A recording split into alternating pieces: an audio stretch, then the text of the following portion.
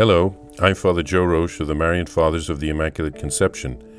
Thank you for joining us as we continue with our year-long journey reading the diary of St. Maria Faustina Kowalska from beginning to end.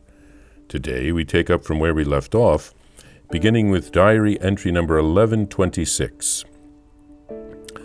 Oh, how sweet it is to live in a convent among sisters, but I must not forget that these angels are in human bodies.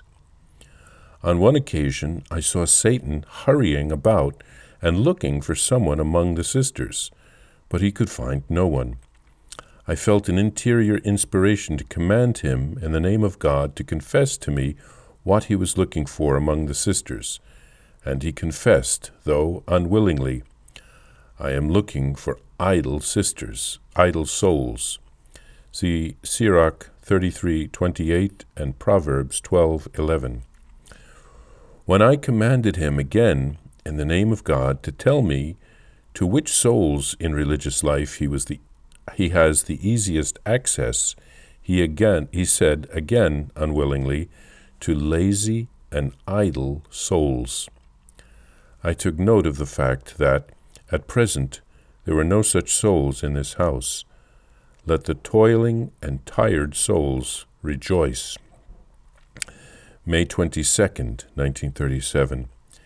The heat is so intense today that it is difficult to bear. We are all thirsting for rain, and still it does not come. For several days the sky has been overcast, but there is no rain. When I looked at the plants thirsting for the rain, I was moved with pity, and I decided to say the chaplet until the Lord would send us rain. Before supper, the sky covered over with clouds, and a heavy rain fell on the earth. I had been saying this prayer without interruption for 3 hours, and the Lord let me know that everything can be obtained by means of this prayer. May 23rd, the Feast of the Most Holy Trinity. During Holy Mass, I found myself suddenly united with the Most Holy Trinity. I recognized His majesty and greatness.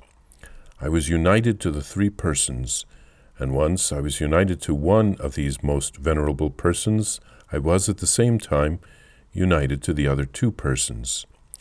The joy and happiness that my soul felt is beyond description. It grieves me that I am unable to put down in words that which has no words. I heard these words: "Tell the Superior General to count on you as the most faithful daughter in the order." After these words, I received an inner understanding of what all created things are before God. Immense and incomprehensible is His majesty, and that He condescends toward us is the abyss of His mercy. All things will have an end in this vale of tears. Tears will run dry, and pain will cease. Only one thing will remain: love for you, O Lord. All things will have an end in this exile, the ordeals and wilderness of the soul, and though she live in perpetual agony, if God is with her, nothing can shake her. May 1937, Corpus Christi. During prayer, I heard these words: "My daughter, let your heart be filled with joy. I, the Lord, am with you. Fear nothing. You are in my heart." At that moment, I knew the great majesty of God, and I understood that nothing could be compared with one single perception of God. Outward greatness dwindles like a speck of dust before one act of a deeper knowledge of God. The Lord has poured such a depth of peace into my soul that nothing will disturb it any more. Despite everything that goes on around me, I am not deprived of my peace for a moment.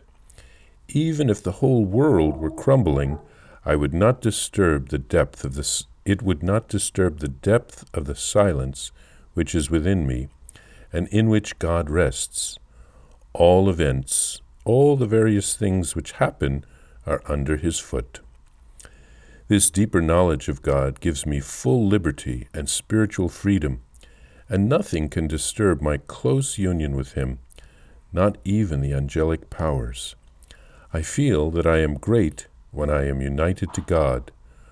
What happiness it is to have the consciousness of God in one's heart and to live in close intimacy with him. Here St. Faustina rejoices that she is able to live in a convent with consecrated souls. She saw Satan scouring the convent for lazy, idle sisters. There is a reference to the book of Sirach, chapter 33, verse 28. Force him to work, that he be not idle, for idleness teaches much mischief. There's also a reference to Proverbs, chapter 12, verse 11. Those who till their own land have food in plenty, but those who engage in idle pursuits lack sense. St. Faustina rejoices that the evil one doesn't find such a sister in her convent. It is a good lesson for us all. St. Faustina also writes of praying the chaplet for 3 hours, and then some much-needed rain came in the midst of difficult heat. The Lord teaches her that the chaplet is a powerful prayer. Everything can be obtained by means of that prayer. And during Mass, she was united with the Holy Trinity. The Lord told St. Faustina to tell her superior general to count on her as the most faithful daughter of the order. The footnote states that these words show that Faustina is meant to stay in her order till her death. She will leave some standing guidelines for the new order, which will be founded after her death. Elsewhere in the diary, she complains that her congregation has no saint, and the Lord tells her that she will be that saint. And Faustina received a great grace on the feast of Corpus Christi. The Lord filled her heart with joy. He assured her that he was with her. She had nothing to fear, and that she was in his heart. She felt great peace. All things are possible when we are united with God.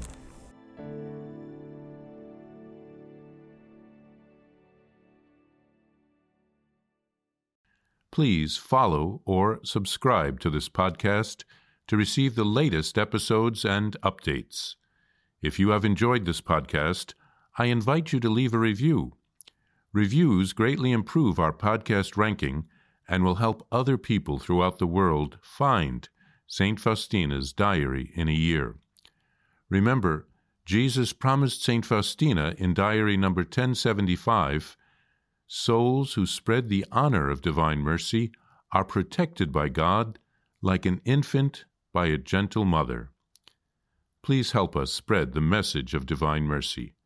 Thank you, and God bless you. Visit shopmercy.org to order your copy of Divine Mercy in My Soul, the Diary of St. Maria Faustina Kowalska. It's available in print in English, Spanish, and Polish, and in English as an e-book, available now on shopmercy.org. Are you enjoying this podcast? I invite you to listen to more shows brought to you by the Marian Fathers of the Immaculate Conception. Join us daily for enriching spiritual content, which will help you on your journey with Jesus Christ. Simply visit DivineMercyPlus.org for a complete list of our shows. That's DivineMercyPlus.org.